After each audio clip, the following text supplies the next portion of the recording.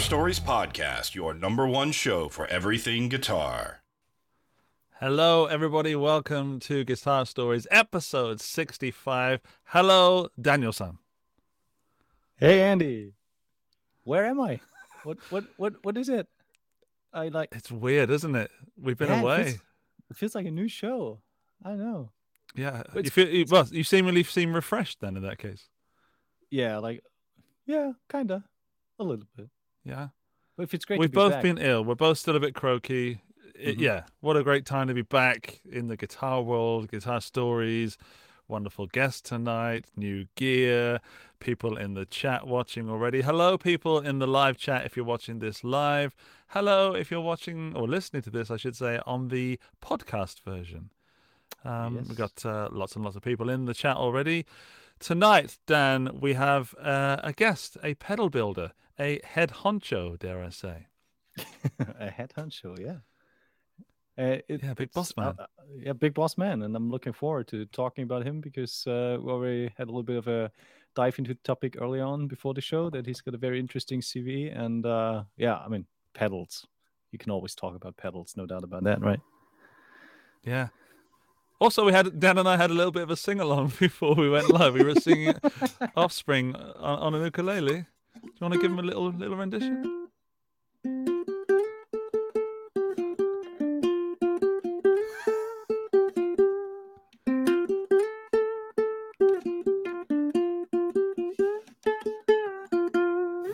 And that reminded Andy of Why Don't You Get a Job by The Offspring, which is completely accurate. Like, it's super close, but yeah.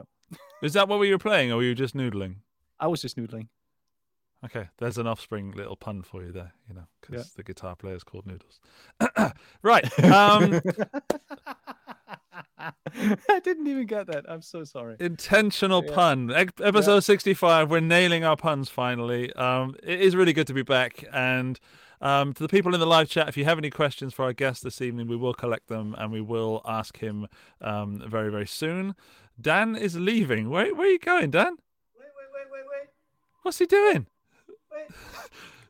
Dan has left. I think his camera battery has died. Well, this is fun. We're seeing all. Wow, this is the back scenes. I hope he doesn't play any videos that he shouldn't be. We're seeing the play mode of Dan's camera.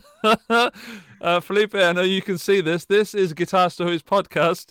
This is the level of professionalism you should be expecting. If you're listening to the audio version of this, all chaos is breaking loose in Germany, and someone's taken over Dan's camera. No, all good. What was that?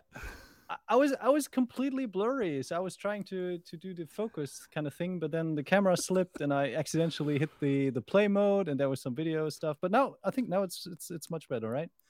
So it's not as if we've been talking for half an hour already, and you had all the time to do that. We're just dicking around on ukuleles. and right. Drinking tea. Drinking tea. What kind of tea are you drinking this evening? I'm enjoying a beautiful box of Forbro lemon iced tea. Cheers. I've never tried the lemon one, but bubblegum is where it's at, as we all know. All right. And if Perfecto de Castro is listening or watching, then he knows also. I was about to say let's bring our guest in, but he's disappeared. Oh, he's come back. Oh, okay. I can see why. Dan, I know that you have prepared a wonderful introduction for our guest this evening. So if you would lead us into the introduction, we can bring our guest. All right, lovely. Okay, so that was kind of impromptu style, but let me give it a shot. So tonight we're welcoming Felipe Pampuri, who is the CEO of Beatronics FX. And learning to play the guitar from his dad as a child, Felipe quickly realized that there was no plan B for pursuing a career as a musician. After getting signed to a record label from LA, Felipe moved to the US, and they went on a 7-year streak, releasing 3 records as a band, but eventually broke up. Luckily, he had dived deeper into the realms of do-it-yourself pedal building and gear fixing, which laid the foundation for his future as the founder and owner of a company called Beatronics, which is located in the Beehive, I think in LA area. Is that correct? We'll ask him. I don't know. We'll ask him Yeah, ourselves. we'll Let's see ask how him. much We'll we ask get him. right. Yeah. Okay. so- Well, in that case, please welcome a Felipe. hero of mine, a fuzz pedal maker. It's Felipe from Beatronics FX. Oh my goodness! It's a real life bee. Do we have sound effects? What's up, guys? I was gonna put it on, but this thing, it's hard to put it on and suffocate you a bit, so not not too easy. to Felipe, put on. welcome to All the right, guys. show. Thank you and obrigado. That's my Obrigado. Portuguese finished. How much did we get right of that introduction? Anything? Most of Yeah, it? pretty much. Yeah, pretty much. I mean, yeah, I'm from Brazil. For whoever don't know, I was born and raised in Brazil. Me and my brother, we're both musicians. Both my brothers play, and my dad plays as well. He's a doctor, but he also, has a passion for music. That's where my passion probably came from for most. And yeah, like 12 years ago, now almost 13, I moved to LA because of a band I was in. Back in Brazil, me and my brother always had recording studios. That's what we did since I'm like 17, probably. We started really recording bands and doing all that kind of stuff. Since we were really young, we were recording pretty much. We kind of kicked out my mom out of her bedroom at some point and built a studio in my mom's bedroom. We really did. And then, and that was our first studio. And anyways, we went on to, having different studios in São Paulo. And one of the projects that we were working in ended up coming to LA to mix a record. We ended up getting signed to this label here and kind of never went back. So Cool. after a while, I was making the pedals while I was doing the touring thing. Was more of a goal of me having my own stuff and, definitely the opposite of having a brand, in the sense of I didn't want anybody to have none of my pedals at all. That was the reason why I was making them. And also I would have something that nobody had it. And yeah, no, it's fine. It's just the dudes here. We're at the Hive, by the way. We're at our spot. So I'm at the front. We have a studio, in the back we have where we make the pedals. But yeah, and I was making the pedals for me. Initially, the idea was not to start a brand at all. Was to just have my own sounds and people come in and say, "Hey, what do you play?" And I'd be like, "No, it's my stuff," But then eventually I was broke, and a friend was like, "Hey, dude, sell me one," and I was like, "No, I might," and I ended up selling it and kind of picked up quite quickly. A lot of local people started, "Hey, dude," and soon enough it became Beatronics, but it wasn't fully intended to be that way. Yeah, but that's even better Awesome. if it grows naturally, right? Yeah, similar story for me, Felipe. That I didn't mean to start a YouTube career. It just, I did it for fun and turned out to be, I'm a glutton for punishment. I like hard work, so I carried on with it. Yeah. Yeah, I hear it. Well, Felipe, we're going to dive deeper into your story and the story of Beatronics FX in a little bit. We're going to run through a little bit of the news of the week, and we've got some gear picks. Dan's favorite gear pick of the last 7 days, my favorite gear pick of the last 7 days. Felipe, did you choose anything from the past 7 days? Yes, I did. Okay, well, don't tell us yet. That's great. Okay. We're just going to do the news because there is some important news at the moment Dan and I was talking about, and that is, first and foremost, from a guitar point of view, it's the apparent tube shortage, but that's obviously linked to the situation currently going on to the east of us at the moment. And we wanted to show our support for Ukraine and the people that are living there. And of course, I have friends that are from there and are living there. We've got guitar companies that are there. And there's one guy in particular that I wanted to talk about, and that's Scott, who does the lessons for Spectre Digital. And he's had to leave his home in Ukraine with just anything he can fit in his car. And in a way to help him, the courses that are available on Spectre Digital at the moment are completely going to him. So if you buy one of his courses, which I'm about to put in the live chat, it's not an affiliate link or anything like that. It's just a link to Scott's course. All these proceeds go towards Scott being funded as a musician, and his courses are excellent, especially if you're into mixing metal and stuff like that. So we'll also put it in the link for the podcast, Dan. And then if you want to go and buy one of these, everything that you buy goes towards Scott. And he's going to go and live. Can I say it, Dan? Do you think we can see where he's going to go and live? Probably, yeah. Yeah, he's going to go and live with Henning from HP42. Henning has opened his home because he's such a kind-hearted person. I hope Scott and his family know what they're getting into. Yeah, so we just wanted to be sensitive as to what's going on. But in regards to what's happening in the world and us doing a guitar show, we believe that, well, we started the Guitar Stories podcast to be positive in the guitar world and spread positivity and the fact that guitar is fun.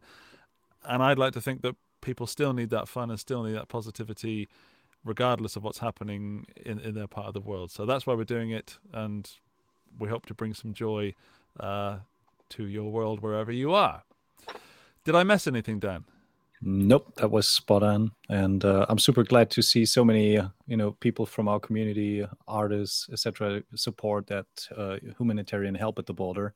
And it's just incredible to see, people not just donating, but also driving to the border, carrying people to other countries and, providing homes. It's remarkable. And, we've talked internally in the company as well. And, with the family, it's so important to kind of show that support and yeah, just make it possible somehow, because we're all in that situation, and those people, they need ASAP help. They can't wait for some sort of program or state support or anything. We got to help all together. Together we're all stronger. So yeah, and we're all guitar players, so we should all get along at some point, even though some of us are bass players. Just yeah. Okay, well. To talk quickly about the tube shortage, there's been a few videos going around, and I also made a video but haven't released it yet because I wasn't sure about the sensitivity of it. Felipe, Dan, what's your view on the tube shortage, to throw you both in the deep end? I barely seen really online, just a little bit people talking about, I guess, Electro-Harmonix or something. I saw one or other news, but honestly, I'm not super familiar with what exactly is going to happen towards that. Okay, so Electro-Harmonix released a statement to say that they produce their tubes in Russia, and because they can't export them, there will be no tubes for a foreseeable or unforeseeable length of time. Now, Dan is quite an intelligent chap and quite business-minded, so Dan has some pretty cool opinions on this. So would you share a little bit about what you said in the WhatsApp messages we were sending? Oh, wow, now putting me on the spot. But yeah, of course. Well, basically what's happening, and I don't know if everyone kind of got that already right, is that EHX, they own like one of the largest vacuum tube companies or manufacturers in Russia.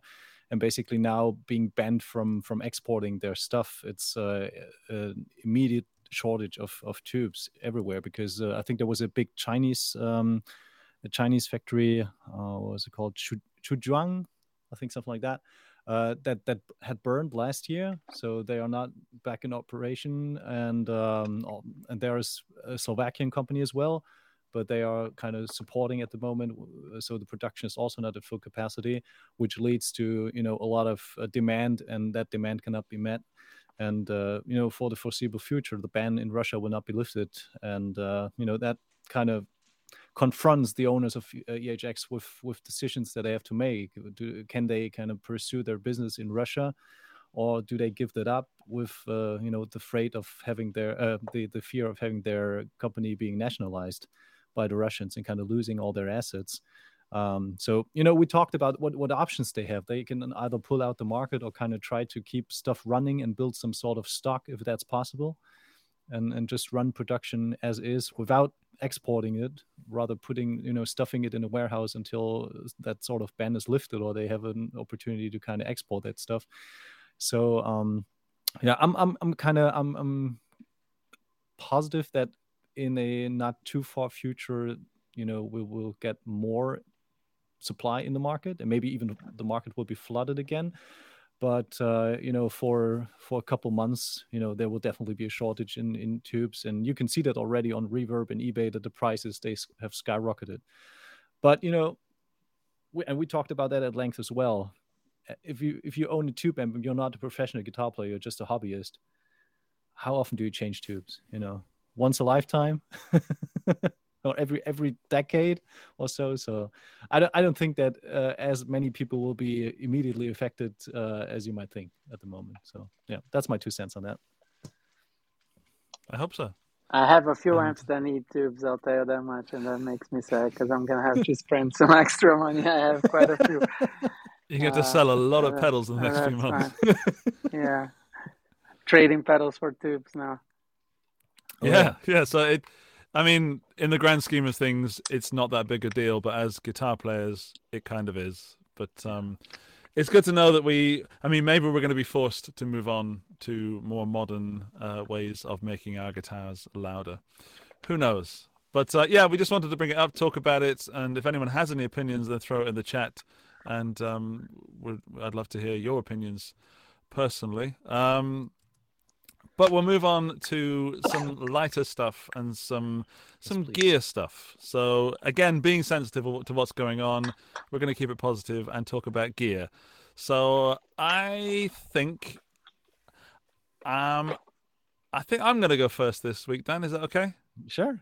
I'm feeling selfish. No. I'll go for my gear pick of the week first. Yeah. I'm trying to.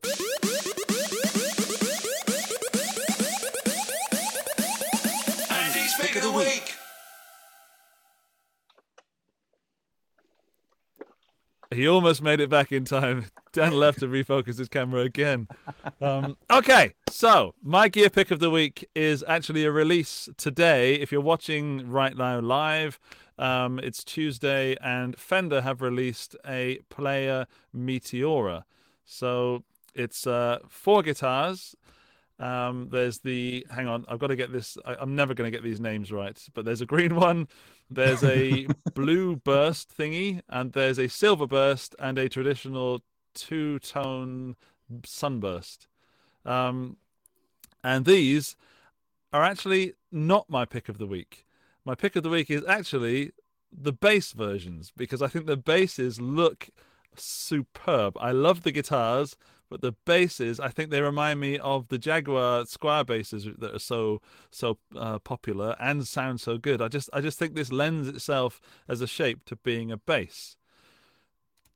Dan, you had an opinion on that. You were going to share it with me live. I want to know what it was. You didn't want to tell me offline. Yeah. I was like, we talked about that previously. That the shapes is something that I completely dig. It looks super futuristic, but also has a lot of retro vibe.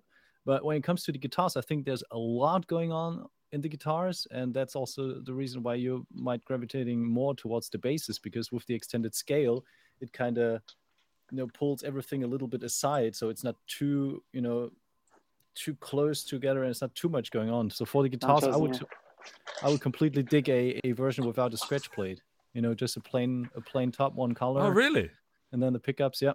So, sorry, Dan, Felipe, we're talking about this, the new Fender Player Series Meteora. Yes, I don't know how much you caught. That's the guitar version, but my pick is actually the bass. And Dan, I think you're right. There's so much going on with the guitar design-wise that maybe the bass is I see. My favorite one for this is the 2-burst bass, so the more traditional vintage-looking one. Mm-hmm. But out of the guitars, I think it might be the silver burst that is my favorite. That's a cool looking one. But if you can tell that like almost I don't know. I'm switching between the two and really, really debating. Can you see that the scratch plate on the bass is actually smaller than on the guitar?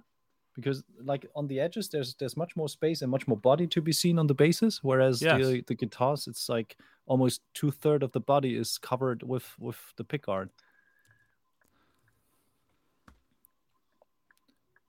Yeah, there's a lot of pickguard going on.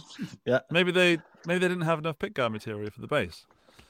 But some specs just for people that are interested. They've got 2 Fireball humbucking pickups on the guitar, 22 frets, 12-inch radius, an S1 switch so that you can switch between humbuckers and split coils. They're coming in at $1,200, 1,000 euros, and about £850 at the moment. The bass is also Fireball bass humbucking pickups, 20 frets, 12-inch radius, a 3-band active EQ with a toggle to switch between active or passive mode. So quite a lot of options on board. Yep. Also, I really dig them. And just a message to the people in the chat right now. I will be getting one to review on the channel. However, Fender have let me choose which color I want. So maybe you could help me choose which color we should have. So stick in the chat which color guitar you'd like to see, and see if it aligns with my choice. Felipe, what do you think of the Meteora series? Any opinions? I think it's cool. It's a little weird, which I kind of like it. I like the bass better than the guitars as well. If I were to pick between one or the other. And I do like the Silver Burst one, I think, the most out of them all. I like a lot of like the I mean, I guess that's not so recent, but the Noventa, like the new, like those lines that they had recently, that had like the P90, like Telecaster. I love those. And I love what was the one that they did, the 12 string, what was the name of that line that they did the Fender 12, and they did all this like they did a whole line that was called Dorado. Like some psychedelic name, like some whatever the hell was. I really liked all of those in that line. This one, I kind of like, I mean, I don't know. I gotta see it in front of me. I love Firebirds. I played through a long time, like in my life, I love offset guitars. And like for a long time, I used to tour with Firebirds. Back in the day, I used to be sponsored by ESP. And I used to have they have like the Phoenix too. And I used to tour playing those guitars, and I really like playing those like big body guitars. So this one's cool. I don't know, I'm gonna check it out in front of, actually play it. Yeah. I mean, Felipe, you've got to try that. If you were to pick one, would you go for the maple fretboard version or the Palfero? But I would go for that Silver Burst there that I just saw. Which one? Okay, so maple fretboard, Silver Burst finish. That's the maple one. I like more usually, the dark scale, like personally. But in this case, I don't love the other colors. I'm torn. I can tell you that I would not want the blue one. That's all I can say. I don't know which of the other three I like. The blue one is the one I like least. I dislike blue, like anything that's like real blue, like bright blue, like I like sea, like the baby blue vibes that I like, but like whenever it's like blue, I don't have anything that's like that. Let's have a look at the chat.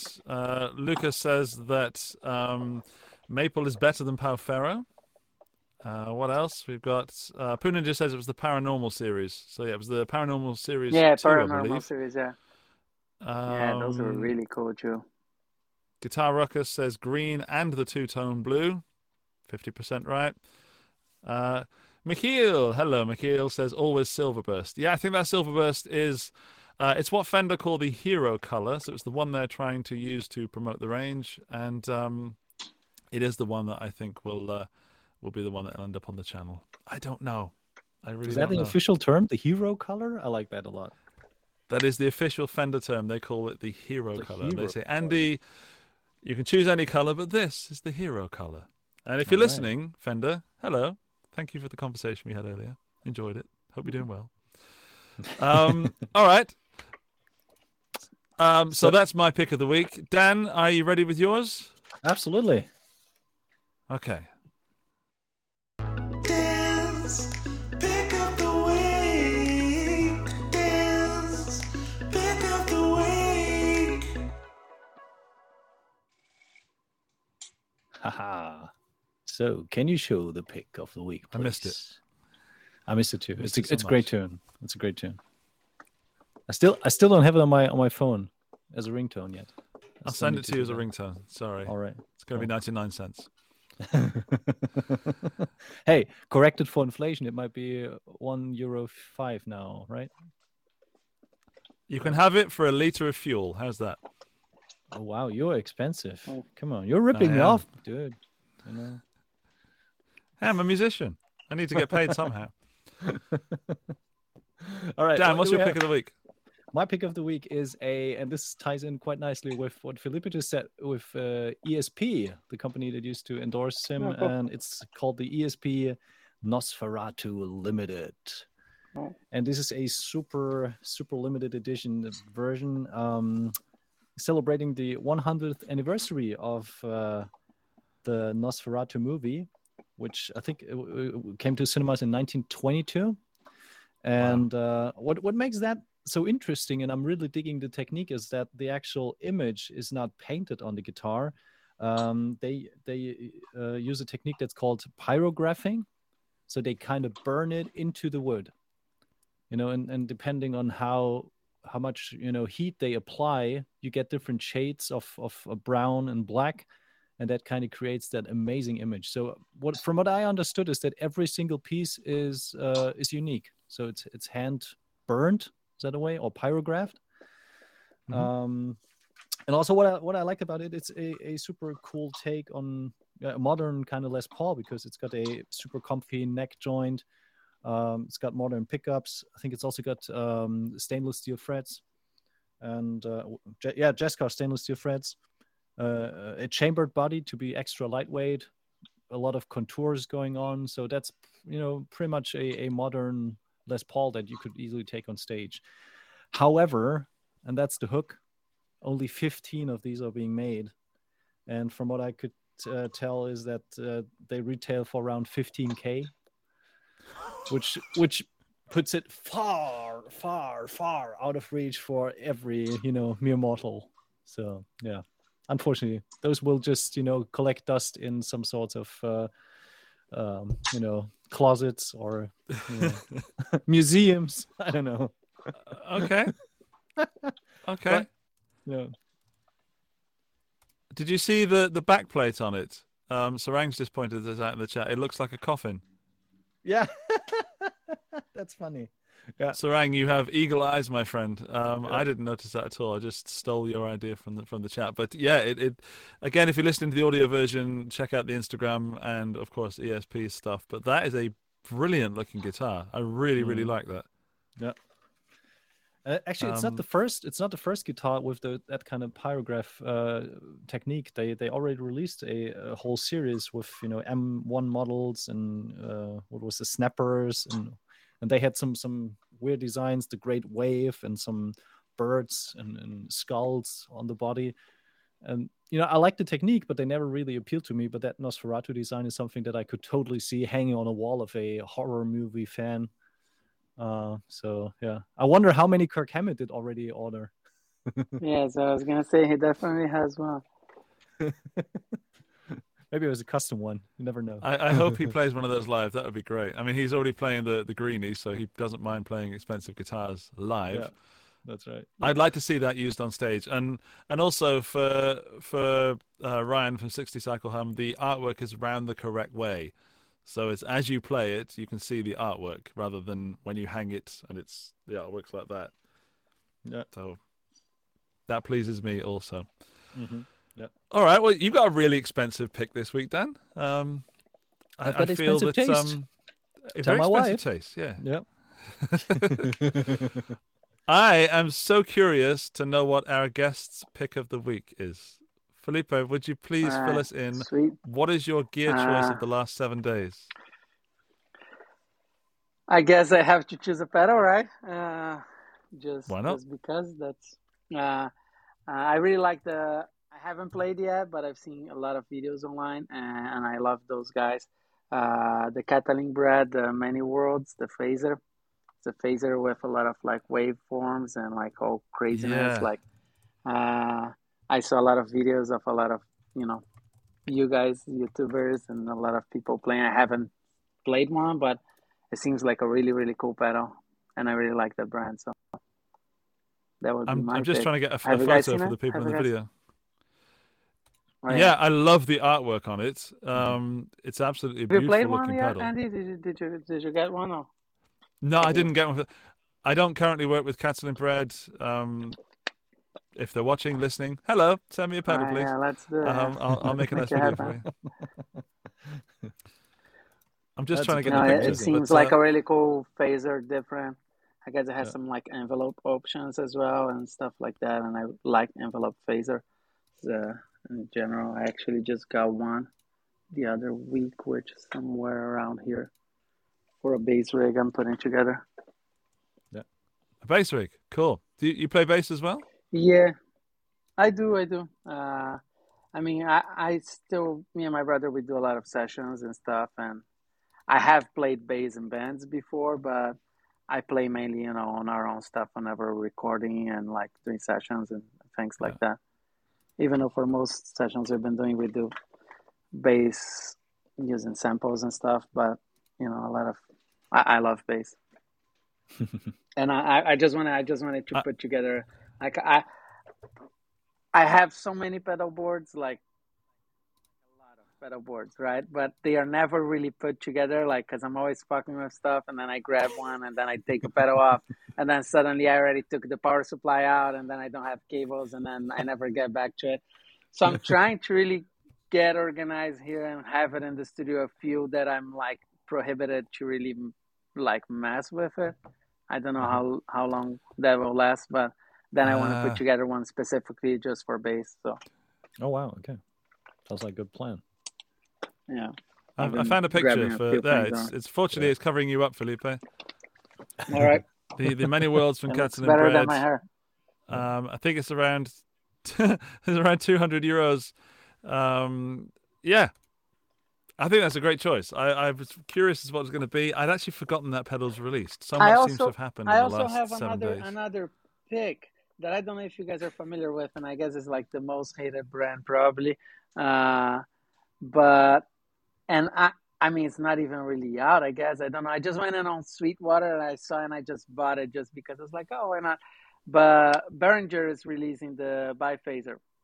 I don't know if you guys seen that online. Yes, or I've seen anything. it. Yeah, it But looks awesome. It's not many places. It doesn't really. I don't know. I tried finding info on it. There's not much info. At least there wasn't a few days ago whenever I bought it.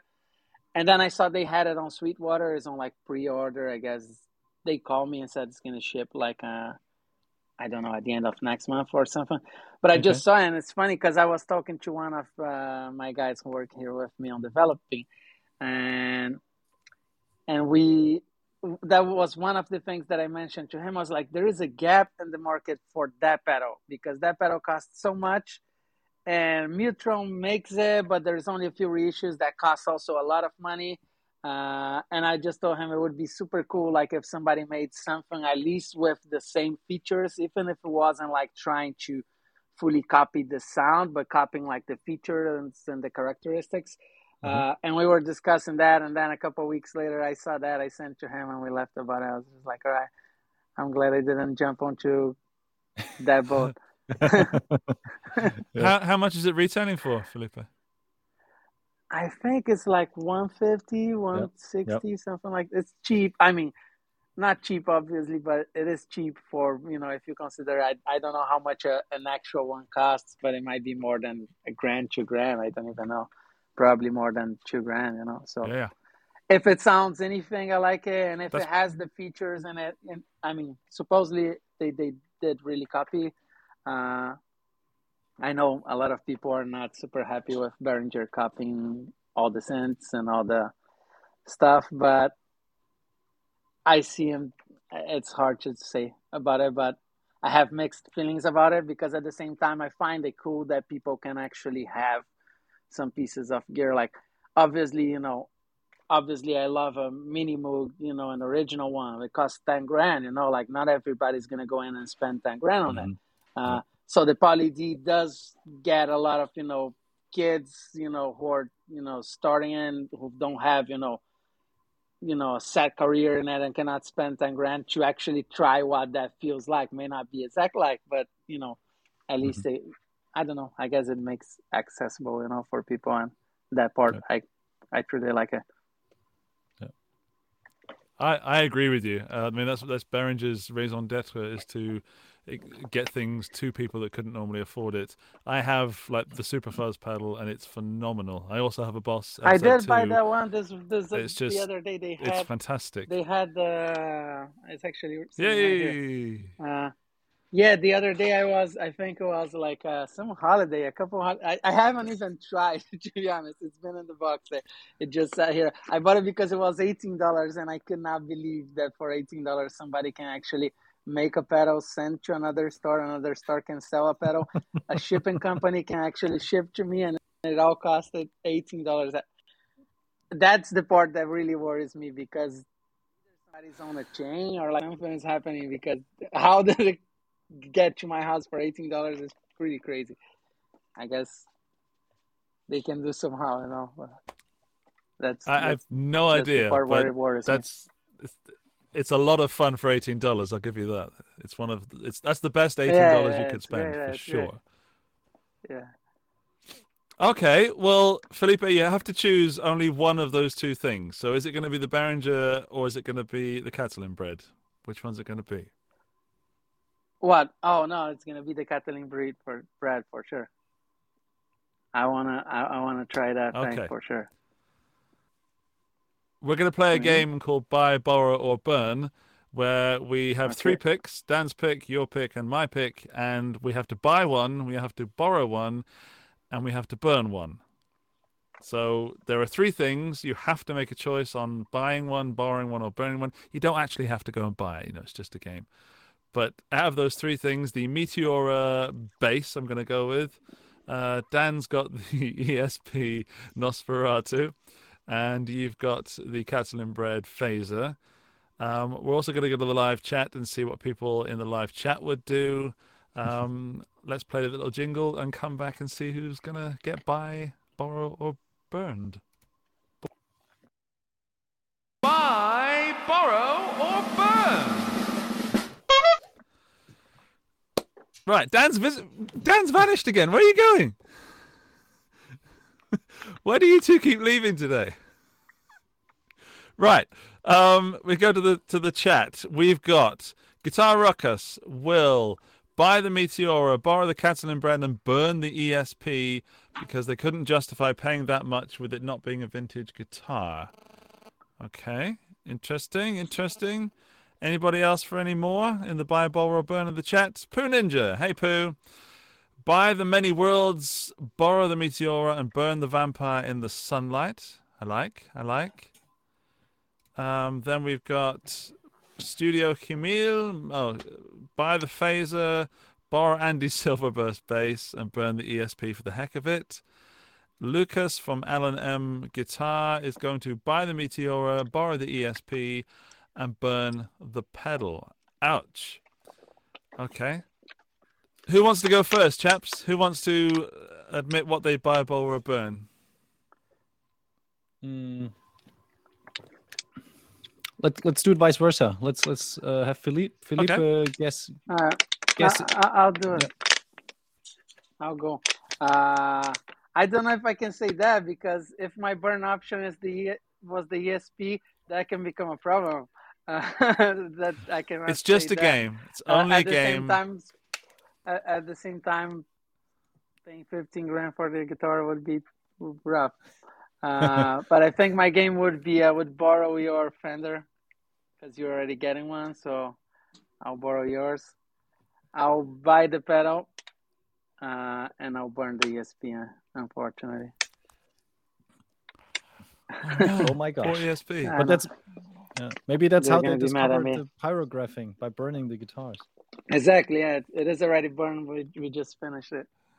Just finished the job. Yeah.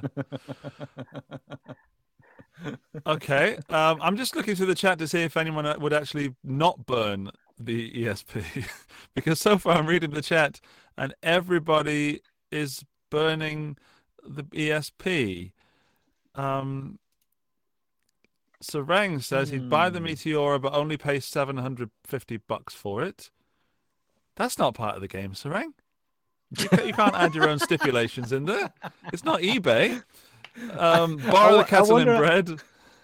Sorry, Dan. I wonder how that looks like. Like Sarang's going into the music store and he sees the Meteora on the wall with a 999 price tag. And he goes like, "I'm buying that guitar for 750." You understand? You got to be pretty convincing, right? True. I mean, he seems too nice a chap to be able to do that, but maybe there's a darker side of him that we don't know. And he'd bury the ESP into the heart of a vampire. I'd be Ooh. up for seeing that. Okay, I'm going to guess for Dan, and then Dan, I'd like you to guess for me, okay? Okay. I think Dan would buy the ESP because he's absolutely loaded. He would borrow the Meteora and he'd burn the pedal. That's a tough one.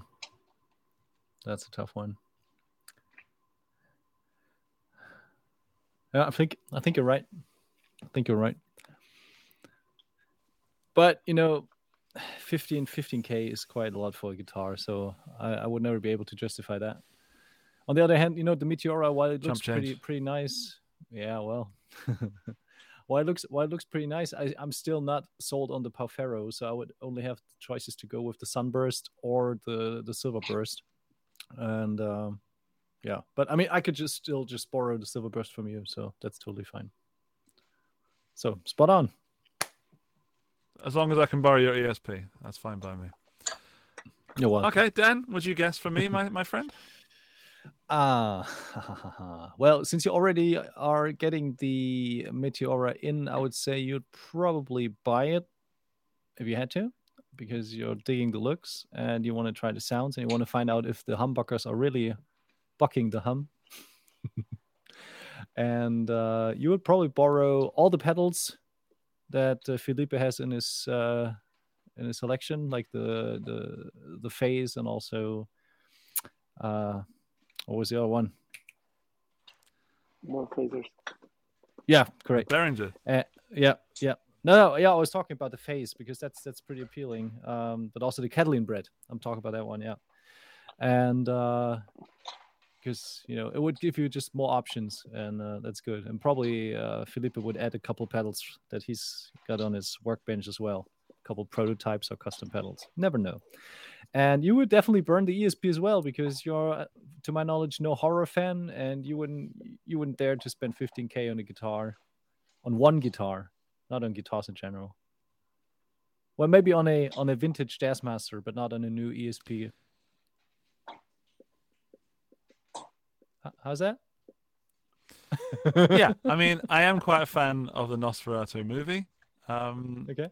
But I think you got it right. So you said a lot of things there. I'm not exactly sure what you said, but I think it was buy the Meteora, borrow the pedals, burn the ESP. Yeah, that's what I said. And if that's what you said, then you're correct, sir. If that's not what you said, then that's what I heard. Okay. Well, that's good to know. And I think that everybody's burning an ESP today, except the 15 lucky people that actually get to own one. And I hope they don't.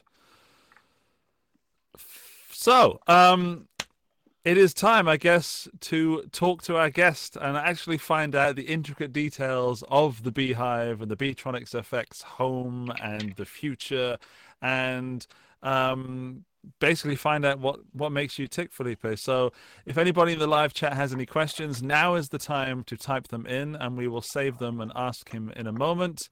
If you don't have any questions, then just join in the fun, and we've got some questions lined up already. So, Felipe, welcome to the show again. I know you must be really busy. There's so much going on behind you. I hope you are not being dragged off from actually doing work to talk to us too. And no, I'm actually I have more important work, which I'm being a little dragged off, which is not a problem. But I just had a kid on Friday.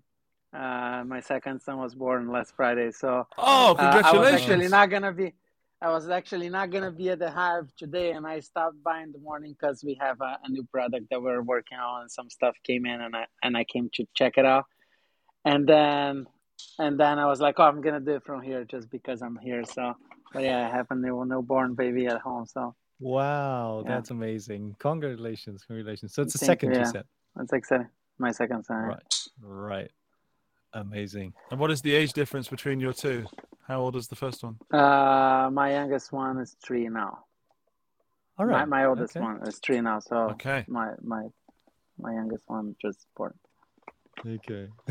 3 days now, actually. Nice. Yeah, people in the chat sending you congratulations. Of course, it is. Thank you.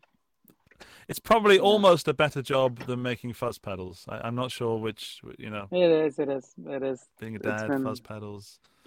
It's a tough choice for me, if I'm honest.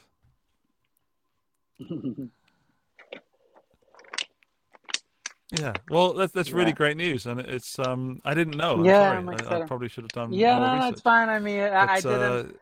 yeah, Whenever welcome. we actually Thank you, booked, Dad.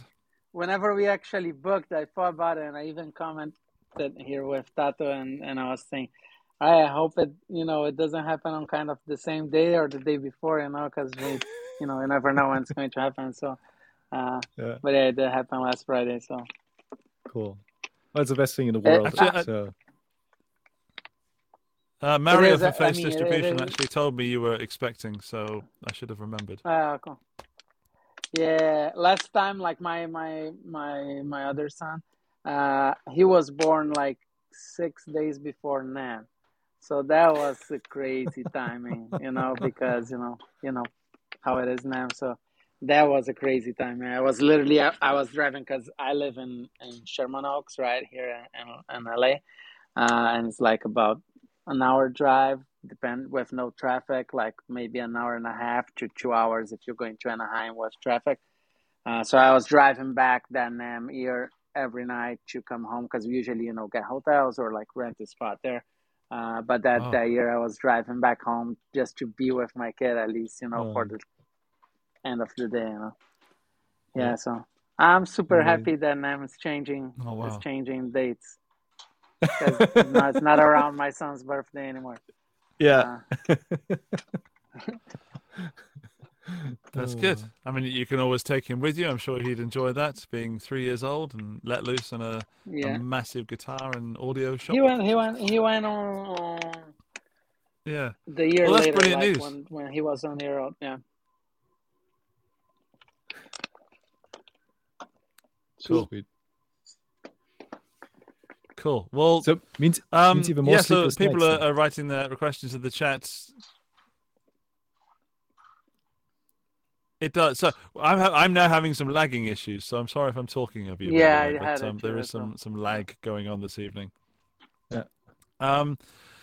So Felipe, Beatronics Effects. I have to say that it is a huge honor to have you here because I have played Thank you, every my friend. pedal you've released so far, and I've loved every pedal you've released so far.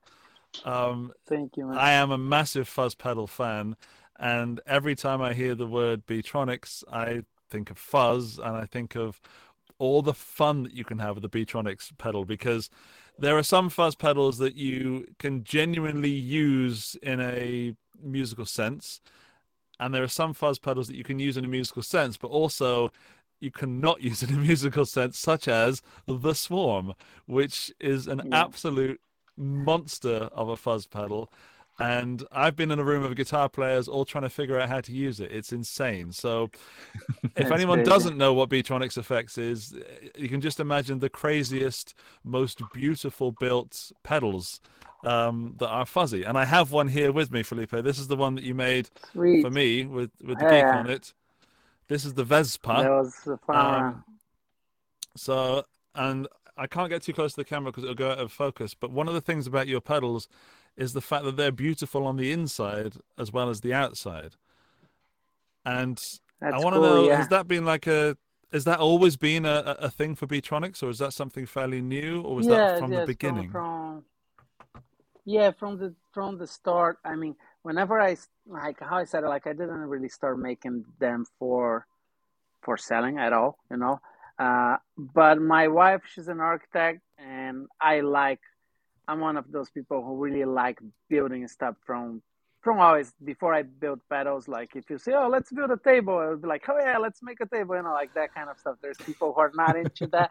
I'm one of those people who'll be like, yeah, let's do it, So whenever I started making the pedals, I really wanted to go, I really went a little deeper into it in the sense of like, all right, I'm going to make these, like, I don't want to use those Hammond boxes. I'm going to make my own boxes. So me and my wife, we came up with designs for the boxes and even the logo for Beatronics. It was before Beatronics was to be a brand, like I have these friends in Brazil, super talented, Lee, who, he's like a art director for like agencies and stuff. And at one of my trips down in Brazil, I was making the pedals and stuff. And I was just like, hey, dude, can I drop by? So we create a logo for this pedals that I make, but we were literally not thinking of selling it.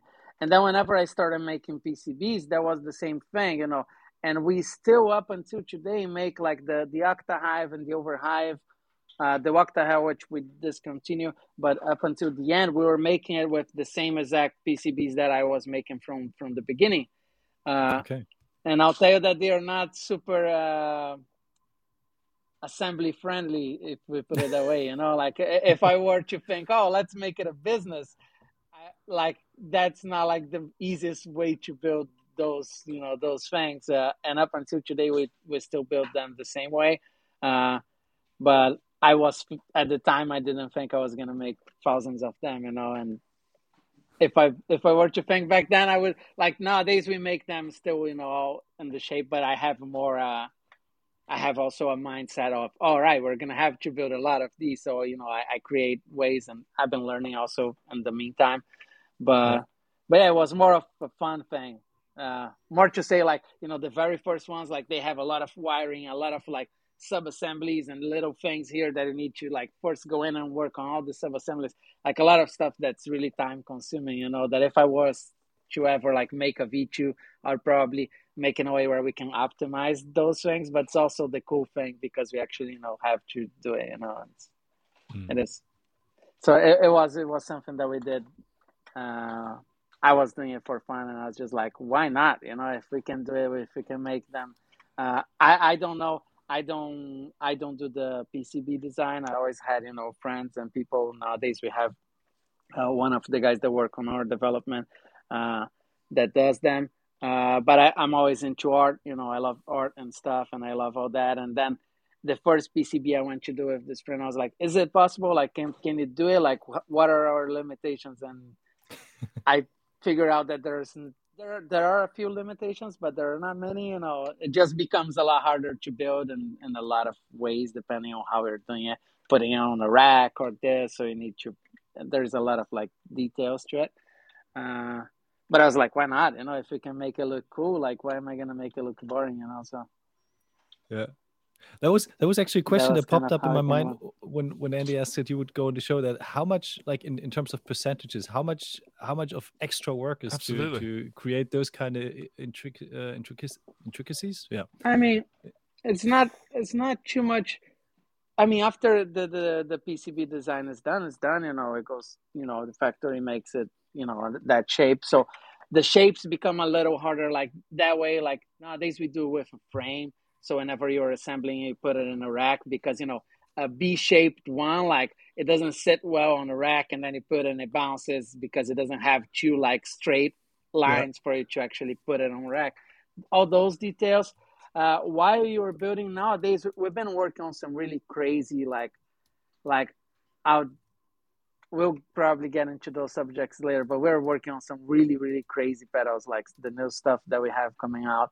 Like, if you guys think this one is crazy, like, get ready, because it's really nuts. But then we're having a lot more, we're having to go a lot, back and forth into those parts because the circuits are a lot bigger. Okay. So in order to make stuff fit, we need to, we work with artists, so we do the drawing, do all the design, but then we need to sometimes comes back and adapt and say, no, certain things are not fitting. We're going to have to add a little melting honey here, so we have an extra space for an extra, IC that we cannot fit there, and we kind of have sometimes to go a little back and forth. But okay. overall, I never done another, I never done a square board. So that's how I know how to do it. I literally never done one. So, You started right away with the high difficulty. That's good. yeah, so, I mean, It's kind good of to hear someone normal by coming now from for us. the. It's good to hear someone coming from the art and truly making something as a piece of art as well as a sonic piece of art, rather than Yeah. if we cut it like that, it'll be $10 cheaper or something like that. It's and also your Yeah. pedals are not that much more expensive, or indeed any more expensive than what we would call a regular star pedal. So No, yeah, I mean, you're doing something. I don't think that adds like I know it. I should probably keep the folktale like going. Oh yeah, it's way more. No, it's not more expensive to make the shape, unique or like different. It doesn't. It's not gonna cost. It may take you a little more headache of like going back and forth. There is a few details like those softwares where they design PCBs. They're almost like a CAD, like those like architecture drawing like things. So whenever you have to draw like intricate shapes, it becomes a little harder, and sometimes they need to go in by hand and actually redraw the whole outline of the board. And there is some things like that that take a little more time, but it's not. It's just more, the whole part of just putting it all together, actually, working, with making an artwork, and doing all that and getting in and figuring out, it would be a lot. I'll say that way. It would be a lot easier for me if I had it, like I see, even, on the whole, how most brands, they have the same, like, oh, it's always three knobs on the same position, and they always go the same way, and the foot switch always goes on the same. If you look at our pedals, none of them are like that, which is almost like a dumb thing in a sense, because it becomes a lot Yeah. more work that every time we need to go through all that. But then at the same time, I like it, like I wouldn't, I like it, things to be different. Most of the times I started by saying, I start telling everyone, I'm like, no, we're going to just make, like the same as the Vespa was or something like that. And then we're in the middle of the way, I'm going to be like, yeah, but we're going to do this, but we're going to add that. But then suddenly it has nothing to do anymore. And I have moved everything around. Anyways, well, that's the fun part, Yeah. It's we are really actually clear, Felipe, currently that in you're this very, very process. passionate about what you do. It's really clear that you're excited. Yeah, I like it, like that's the part that I like the most to be. I mean, I like the whole developing thing, I don't, I guess nobody really loves that, or maybe some people do. Like, I like building stuff. I like sitting down to build. A lot of days I come here and I have a lot of stuff to do, and I'm like, oh, I just want to sit down and actually stay building stuff, because it's kind of like therapeutic. My mind goes somewhere else, and I just keep. Sometimes I don't want to have to deal with people or talk or do anything. I rather just like put some music on and stay building something. These days I don't really build much. We have more people here doing building, and I've been working more on developing. And that's kind of the cool part, really. Nobody really like say, oh, let me build 1,000 of this thing. Let me sit here for like 3 months building 1,000 of these, like it's fun to build one for my board. It's fun to build 10 for me to give to my friends. But, the cool part's actually the first ones, like getting it. And whenever we get the first one to fire up and work, I'm like, fuck yeah, like we got something cool. That's kind of why I came in today and yesterday as well, because we actually got one of our final prototypes going. So I was like, I need to come down and see it and feel it, Cool. Felipe, you said earlier on that while you were still with the band, you were already starting, tinkering with effects and building your own pedals. Did you have, during certain periods, some sort of mentorship, some sort of people that taught you more about effects, that gave you a deeper rundown on how everything is related, PCB boards and capacitors and all the Yeah. parts that go in those pedals? Like, what were the people that kind of influenced you and gave you the knowledge to kind of be able to actually Yeah. pull that off? What do you do nowadays? I mean, first YouTube, and internet and like, forums and all that. That's like kind of the most probably helpful thing to be fully honest. But what happened is like this. at the label we're in, they own NRG Recording, right? NRG is a really, really like insane recording studio here in North Hollywood. Like they probably like top 5 in the world. Like it's amazing, right? And at NRG, they have 3 rooms, like 2 rooms have Neves, one used to have an SSL or whatever. So they always had a house tech, right? Fixing the gear because gear is breaking. You know, you have a studio that big with that much gear, there's always something breaking every day. And they had a house tech always doing that. And whenever we got to record our first record there, I started discussing that with my brother because at that point, I still thought that I was going to go back to Brazil and we're still going to have studios in Brazil. I think at that time, we still had a studio in Brazil because our partner was still running for a few months while we were here until we actually decided we were staying and stuff. And one of my thoughts were like, in Brazil, things are really hard to get repairs, you know, like especially 12 years ago and 15, 20 years ago, you know, was even harder. But we don't have, you know, it's not like things in Brazil are harder in general. Let's say, you know, we don't have Amazon that will deliver the Prime that, you know, oh, I need more solder, and the solder arrives at your door, you know, like that kind of stuff don't exist there, you know, like in that way yet, you know, people, even a few years ago, people are not at all used to buying online. So you don't have resources and there's very limited resources for you to, you know, to go to places and just buy, oh, I need to replace a capacitor. Oh, where do they sell an actual same capacitor that I need for this amp or whatever, you know. It's not that easy. And then the guys that do repair, and there are a few great guys there that do repair, they're always super busy, you know, like I say about this story, like the first time I played a Rhodes piano, I borrowed this Rhodes piano from a friend. His dad was like a big time, like key player for like this, like super famous Brazilian singer, Roberto Carlos, who is like a legend in Brazil. And his dad was the only person that I knew that had a Rhodes, right? And I had never heard a Rhodes or played one in front of me, right?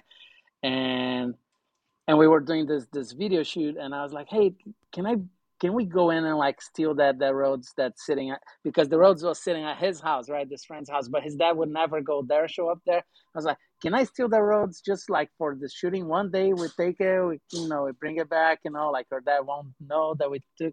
And the guy let me take it, you know, and we went and we sound checked everything. And I went down at the time I used to smoke, and I went down for a smoke, and I came back and I was like, who turned the amp off? I'm like, nobody. And I'm like, oh shit, you know, and we burned the amp. I don't know how. And that thing never got fixed. It never got fixed, you know, because we tried calling so many places, and guys, you know, repair guys, they're like, dude, you ain't bringing a Rhodes amp. Like, if nobody's seen a Rhodes amp, you know, this is the size of a Rhodes amp. Right? Yep. So it's like the size of, you know, like a two 412s almost, like one next to each other, you know, size-wise. So nobody wanted to take it, and it never got repaired, you know, and I felt super bad, you know. So anyways, we always ran into those problems at our studio where it was like shit was breaking and we didn't know how to fix it, and we didn't have nobody to fix. And at the studio here at NRG, they had Wade, who used to fix everything. An insane guy, like great, you know, technician, also great sound engineer. But I started asking him some stuff. I was like, all right, a good entry point for me to learn how to fix stuff is guitar pedal kits. You know, I can start kind of figuring out a little bit of electronics, and I never really got into repairing stuff at the end of it all. I actually hate repairing stuff. And if you tell me, oh, do you want to repair something? No, I don't. I'll never want to repair anything. I hate doing it. In fact, that's why I was saying I have a few amps that need tubes and a few, like, it ended up taking a turn where I just stuck to making pedals myself. But yeah, that was kind of how I got it. And then whenever I was very starting, I used to ask a lot, you know, about like, hey, how a foot switch works, you know, how this toggle switch works, you know, how this, you know, stuff. They were more towards, you know, audio gear, like less more into guitar or pedals, and like, so certain specific things were not their thing. But then it was that and kits, you know, and online, and kind of like pretty much YouTube and screwing a lot of things up, you know, pretty much like doing a lot of wrong stuff until you get it right, you know. Kind of like that. Up until today, I'm not a guy who went for like electrical engineering college or nothing like that. But I guess my biggest asset nowadays is that I have a pretty good understanding on how things work, and I have a pretty good background musically, and I'm constantly here, in LA in a lot of sessions. Like my brother, he engineers for like all these like major artists. Like he won a couple of Grammys with Beyonce. Like he works like with a lot of like pop, like and big stuff. And I get to work with a lot of musicians that I get to really try stuff on, like, and have a really good feedback, and I kind of know what I feel like it would work. And usually if it works for me, I kind of just go by that. I'm like, if it works for me, maybe it will work for other people. At the very end of it all, I kind of care less much, and I'm just like, if I like it, if it works for me, then I'm good, and that's kind of how I go.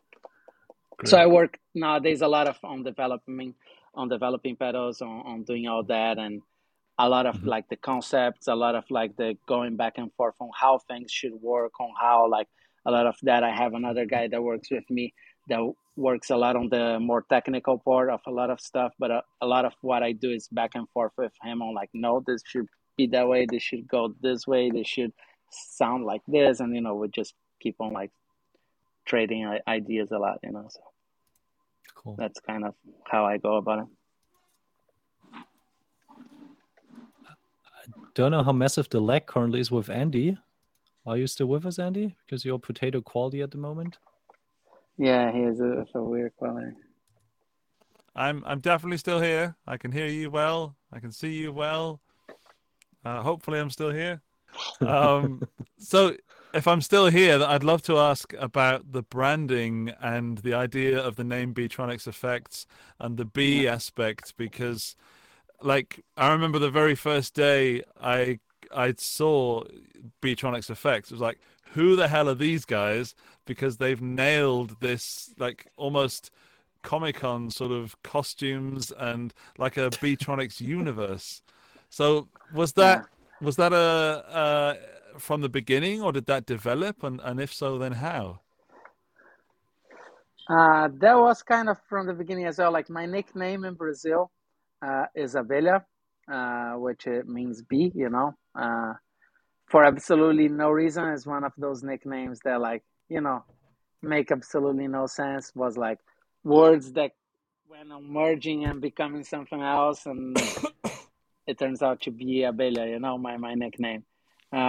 So whenever I started making the pedals, I used to write like Abelhatronics in the pedals, like Beatronics in Portuguese, right? Like Abelhatronics. Just like, just thinking it's funny, And then whenever we went on to making a logo and all that, we're just like, all right, let's go. And then I was just like, it better be Beatronics. Abelhatronics was kind of big and wouldn't fit. And I kind of wanted to make it look a bit like the Telefunken vibe, I was just like, it has to look a little bit like Telefunken, like I really like vintage gear, and all that. So it wouldn't fit if it was Abelha, like all that, that big. So we made it into Beatronics, but it was still for the fun of it. But then once we actually became a brand, there is so much about it that we'd kind of just have fun with it. Like our first NAMM show, I had been to NAMM like probably, I don't know, 7-8 times before we actually went to NAMM as like exhibitor. So I knew what it was NAMM about and what it was to be, on the other side. But we had never done, like as an exhibitor. So that was exactly our thought. It was just like, all right, for us, it's going to be Comic-Con, we're just going like, nobody knows who we are. We better make an appearance, make sure, people see who we are, and it actually worked really well. Like our first year at NAMM, like it was insane. Like the response that we got, and business wise, it really, like the business started right there, like we got a lot of dealers, we got a lot of people interested, and we kind of just kept developing, it, and like we have fun. It kind of became like those things, the masks, all that. We have some friend that makes costumes for movies and stuff like that. So we're like, can you make a bee mask? And by now we have a ton of bee masks. How I mentioned as well, I like building stuff. So, whenever NAMM came around, we're just like, what we're going to do? Oh, let's build this crazy thing, build all these hives, build all these things. We're actually at that mood right now because we're about to hit NAMM again, right? And I kind of already got into that mood. A little bit lighter maybe on that mood just because of the baby still, but we'll be full speed, on them in a couple of weeks. We just kept doing it, and the guys that work here also like to have fun with it. We just keep on having fun with it, why not? It wasn't fully,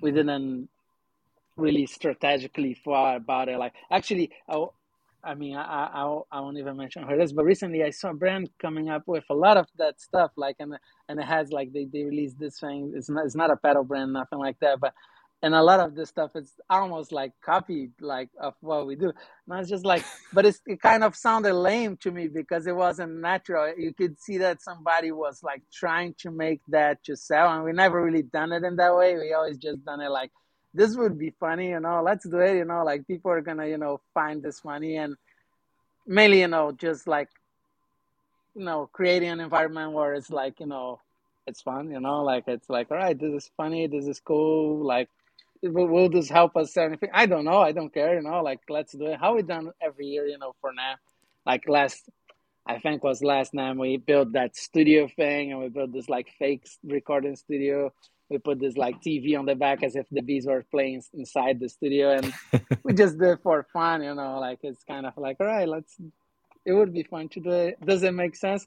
I don't know, but I also don't care, the good parts that, we made this brand, and it makes enough, movement for us to actually do whatever the hell we want to do. Let's just do it, why not? What difference does it make, So that's kind of how we go. Amazing.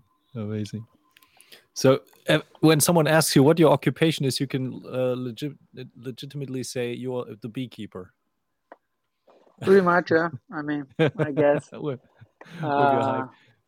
It's funny because I go to places like, I have a neck tattoo that has a bee, right? And we have these masks from Beetronics, and a lot of places I go, I forget that I'm wearing this mask that has the Beetronics thing in here.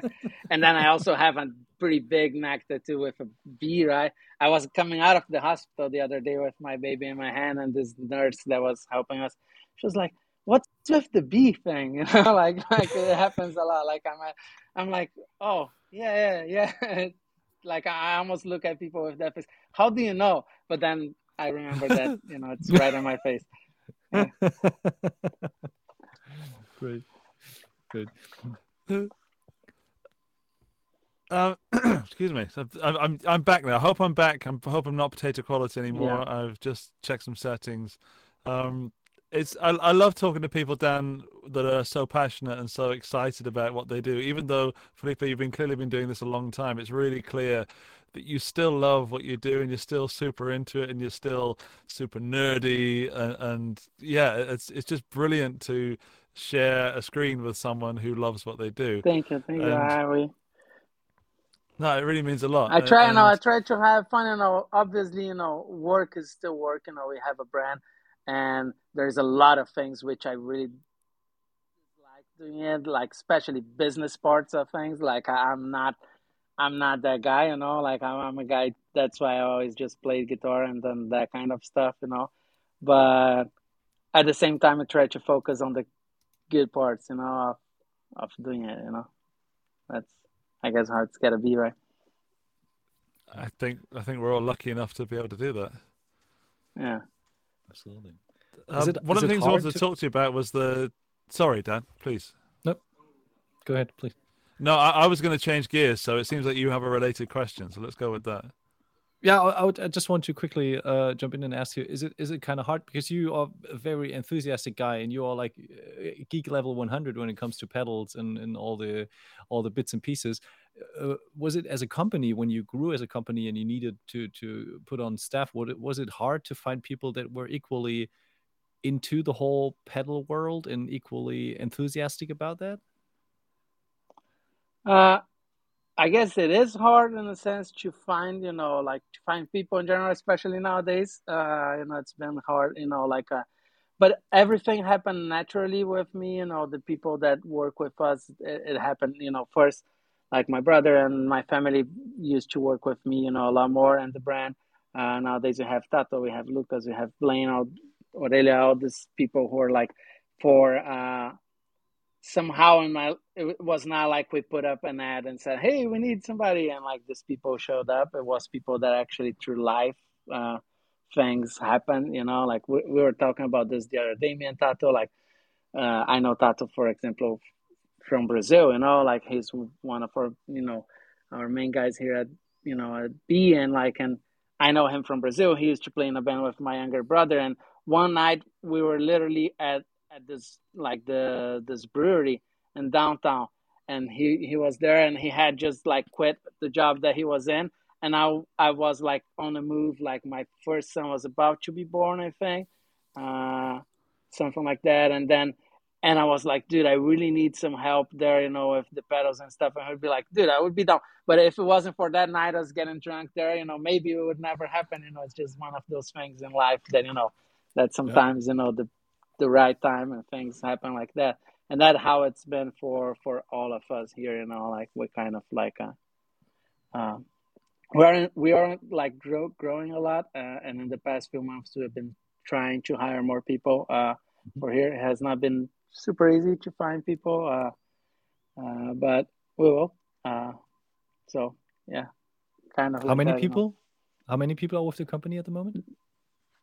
It's about 7 people that work here at the warehouse. There's one guy that works from Brazil. There's another guy that does some other work from like Netherlands, and there's a lot of like also freelancers, people that are like that are really connected to the brand. Like one of the guys that does our artwork, Karamuru, I would say that he is part of the brand pretty much because he works with us, and we had people from overseas. Like we end up hiring, like, for example, our old guy that used to do like marketing, online marketing and all that. It's from Brazil, and he used to work from Brazil just because, same thing, like connections and people that we know and that kind of stuff. Yeah, cool. Okay, well, one of the things that you guys do, which apparently is big in the US and not so big over here in Europe, is custom paint jobs for pedals and like limited runs of the same circuit but different looks. And I've got some that I was sent, and I'm gonna show. Hopefully, this works from my potato computer. But there, we've got the Swarm. We have some here. I'm not sure what this finish is called, but it's a That's green and purple. Lova. It reminds me of the Incredible Hulk. Lova. Yeah. Yeah, And there's the whole Lova. range. Yeah, that's a limited edition that we just Is did it such for a big Europe thing now. over there with custom paint jobs? Because it isn't over Yeah, here. this is actually this one is actually a limited edition because we have kind of like 2 tires here, like actually So- 3 tires. We have our standard pedals. We have limited editions, which are usually the same looking pedal, but with a different color, different faceplate type of color and stuff. In this case of this one, we usually on limited editions, we don't hand paint them. This was one that we did hand paint all of them. But usually limited editions are like anodized enclosures in different colors and different faceplates and all that. And then we have the custom shop, which is more intricate, like patterns and designs and all kinds of craziness, which was also something that happened from me, like back in the day, way back, like the very first stuff that I used to make. I started trying to figure out a way to make them look cool, and I created all this process to make them look whatever aged, whatever people get pissed about it, like an aged pedal. Like, no, that my goal was not to, like, I was not trying to make like I want my pedals to be relic because they're gonna sound better. That was not my thing. The thing was just like, I was like, it would look cool if this thing looked like it came from under the sea, and that was literally like the look that I was going for back in whenever I started creating those things. Cool. And then as the brand grew, it became a big part of the brand, also related to NAMM. Like on our first NAMM show, one of the things that I figured out was like, how do we make a big appearance? And I was like, all right, we'll make a bunch of custom pedals and people are going to show up to see, and we're going to have all these crazy looking pedals. And that's going to, people are going to like it, and I guess people did we like it, so that we just kept doing all those things, and we still do it. We do it here at our spot. I gotta say, it's a very switched on decision to kind of already have that almost tier system in your mind, that you have like a regular production, you have a custom paint jobs, and then you have a custom shop on top of that, because that offers not just you but also the consumers so many degrees of freedom when it comes to what they actually want to have, and also what what their wallet is making them possible. So I'm no, it's really cool. I probably have some somewhere. I'll find one and along the way. But cool. we just like it. We do different teams, we do different things like about those, like, and I'm like a hoarder on like knobs and stuff like that. I love knobs. So like I see knobs and I want to buy them. Like I literally want to buy knobs of people, like of their stuff, like I was traveling, I was in Thailand with my wife, and we're traveling, and I get into this shop, and I had this like very old, whatever it was, like some kind of like panel for whatever it was. I have no idea what it was. It was all written in Thai, right? And I was just like, I kept looking at it, and then I was like, what are you looking at? I'm like, those knobs. And I just came to the lady from the store. I was like, can I buy these? And she was like, this what? I'm like, I'm trying to explain to the lady that I wanted to actually remove the knob and buy the knob. I just think I'm trying to buy the thing. I'm like, no, I don't want to buy this knob. Like, can I buy this? Like, how much do you want for this? I didn't get to buy that knob, but I'm like that, like I love those things. So that was also, one of the things on the custom shop, especially on the beginning. I had no idea that we were going to make that many, like I had no idea like that this was going to be. So back in the beginning, I used to like find all these things like on our custom shop. It's very cool and interesting because here in Burbank, there were a lot of airplane manufacturing and stuff like that from back in the day, right? So there's a lot of like surplus, like little places that you can kind of go and find, like just find hardware and stuff.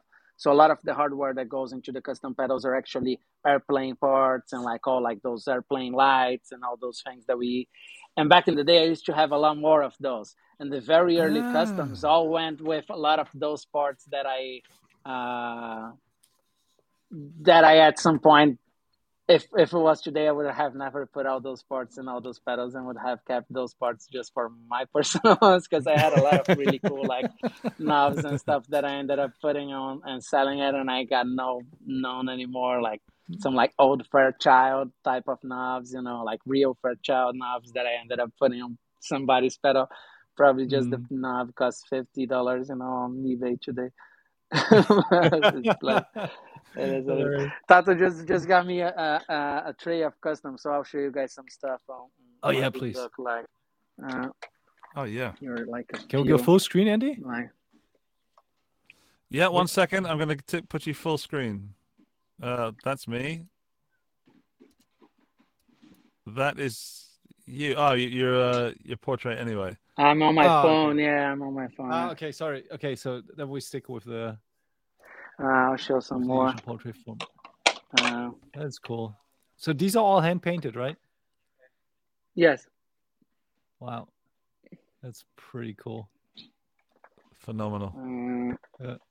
Let me see what else. Yeah, there's some crazy stuff.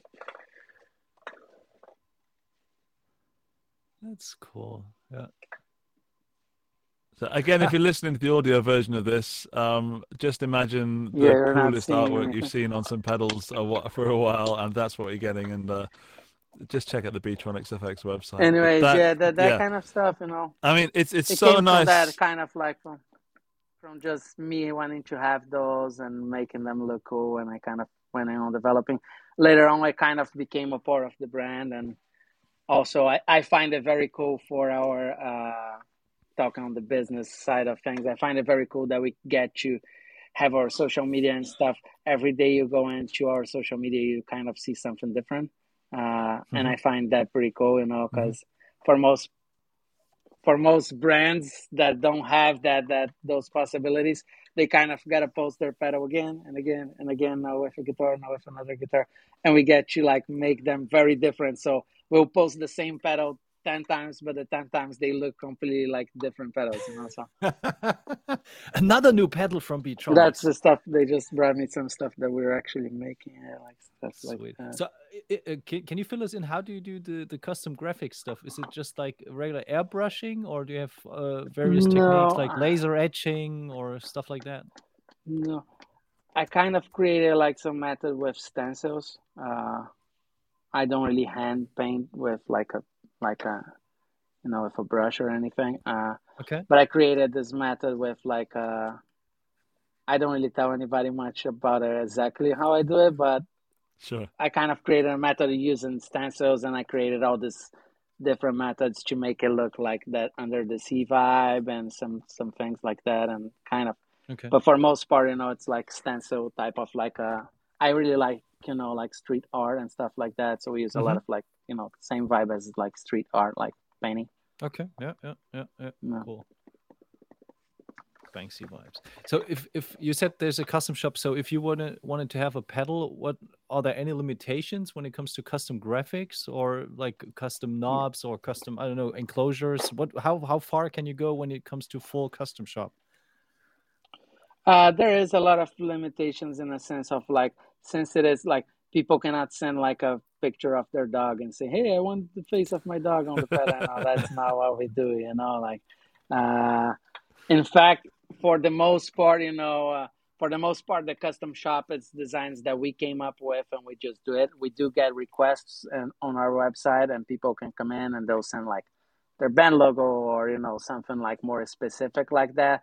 But we usually, in a lot of stuff, we have to go back and forth and go through. Some people don't always understand that we're not talking about like an UV printer that you're going to put in and, oh yeah, we have 100 colors on this design and it has the most, like it's not how this works. So, but we're always actually able to come out with something I think cooler than the original idea was, to be fully honest. And like we're all, because we know exactly we've painted a lot of these, so we know how to make them look cool, and we guide people through as well. Like a lot of times people will send us some ideas that we know that given it may look cool on the person's head because of he's imagining something that maybe is coming out of a printer. And since we know our method and what really makes contrast, what really makes colors pop, and like what really makes like a design like look really cool on the pedal, and we kind of guide people through and say, no, let's do it this way. And we kind of go back and forth.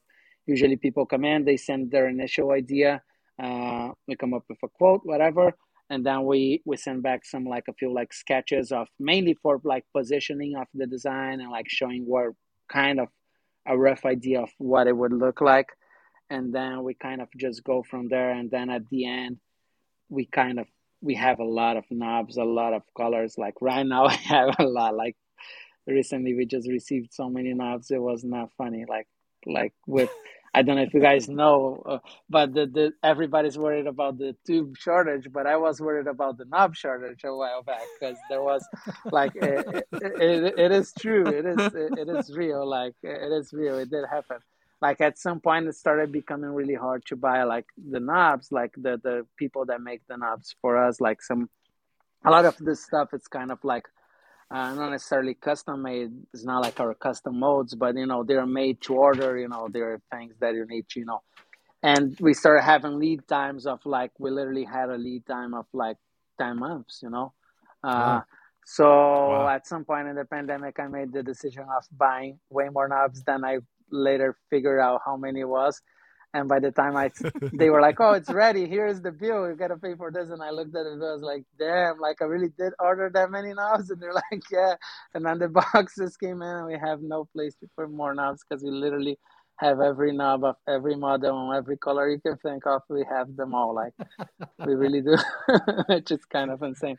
But yeah, at the end, people get knobs for to life. pick the knobs, and for the most part, like for for the most part, people let us like kind of a lot of the stuff because we kind of know, and it's kind of obvious with whenever you see all the options that you have for like hardware and knobs.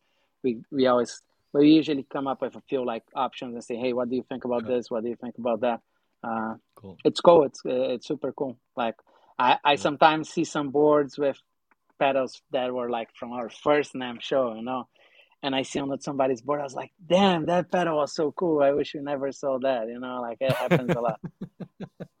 Yeah, I think you come to a point as a manufacturer where you probably want to like hunt down the old pedals, like the very first ones that you build, and want to put them into some sort of museum or archive, right?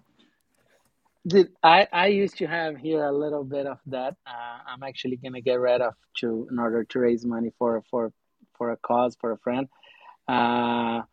But I did have some of those. I'm not super nostalgic about stuff. I kind of just want to keep on moving on.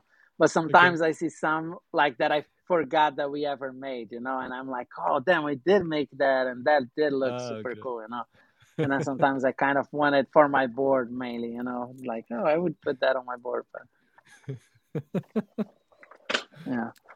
Well, I am super looking forward to seeing you at NAMM and seeing what your booth is, and I know a little bit about the new pedal that's coming out. Obviously, we can't share that, but I'm looking forward to that coming out. It's gonna be crazy. Yeah, I'm stoked about a lot of stuff. Like the new. Actually, this was a good thing about the pandemic that we got to really work on a lot of stuff. We spent the past 2 years pretty much like working on not necessarily only specific projects, but on a lot of new ways that we're coming up with pedals for the brand, and the brand's going to start releasing things that are quite different than what we have. It's still very Beatronical, it's still very edgy, it's still but quite different, and I think people are going to be surprised. We're going to round it up there because okay. Well, that's the end of the show, and I want to definitely see you in person and make some videos with you in person at NAMM, and we'll put them on the channel. Super looking forward to seeing where Beatronics goes, because I don't know. Beatronics FX is a company that I'm always curious what happens next, because it always seems like you keep outdoing yourself, and I mean that as a compliment, but also as an observation. And I genuinely have no idea what you're talking about going somewhere new. So it's exciting for me as a guitar pedal. That's what's exciting me, because I think we really are outdoing ourselves. Like the next couple releases, they're crazy. They're crazy. That's all I can say. They're crazy. They sound crazy. They look crazy. They are unique as well. Very like something that you cannot have on any other pedal, any other brand. So I'm excited about it.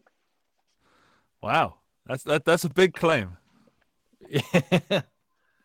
But people will find out on your channel. That's the best part, Andy. If they want to get all the news, they just need to stick to your channel and get all the NAMM coverage from you guys. So that will. You're going to say knob coverage then? All the knob coverage. The knob coverage, yeah. The Lord of the Knobs. All right. Okay. I can. If I find any interesting knobs, I'm going to bring them with me to give to you. So please do. Okay. Well, Felipe, thank you so much for being a guest on the Guitar Stories show. It's been really fun talking to someone that's always so enthusiastic, and I'm excited what's going to happen next for Beatronics FX, and excited to go to NAMM and meet you and see what the Hive looks like. Congratulations on being a dad again, and thank you guys. Thank you for having me. You're welcome. You're welcome. Have a great rest of the day. I'll see you guys soon. Awesome. Thank you for joining. Thank you to everybody that listened and watched live. And if you're listening to the audio version of this, Dan is going to ask you to give us 5 stars on iTunes. Absolutely. If you are a pedal nerd, or if you enjoy guitars, or if you just want to see Andy's throw and you enjoyed this show, please give us a 5-star rating on iTunes, or head to Spotify and leave us a nice review for the show, so we can go on with more episodes, invite more guests, and give you more amazing gear-related content. and share with some positivity with you guys. Thanks a lot, and hope to see you next week for episode 66 then. Yes, not order 66. Thank you, Felipe. We'll see you soon, man. See you guys. Dan, take care. Goodbye, You everybody. too. Goodbye.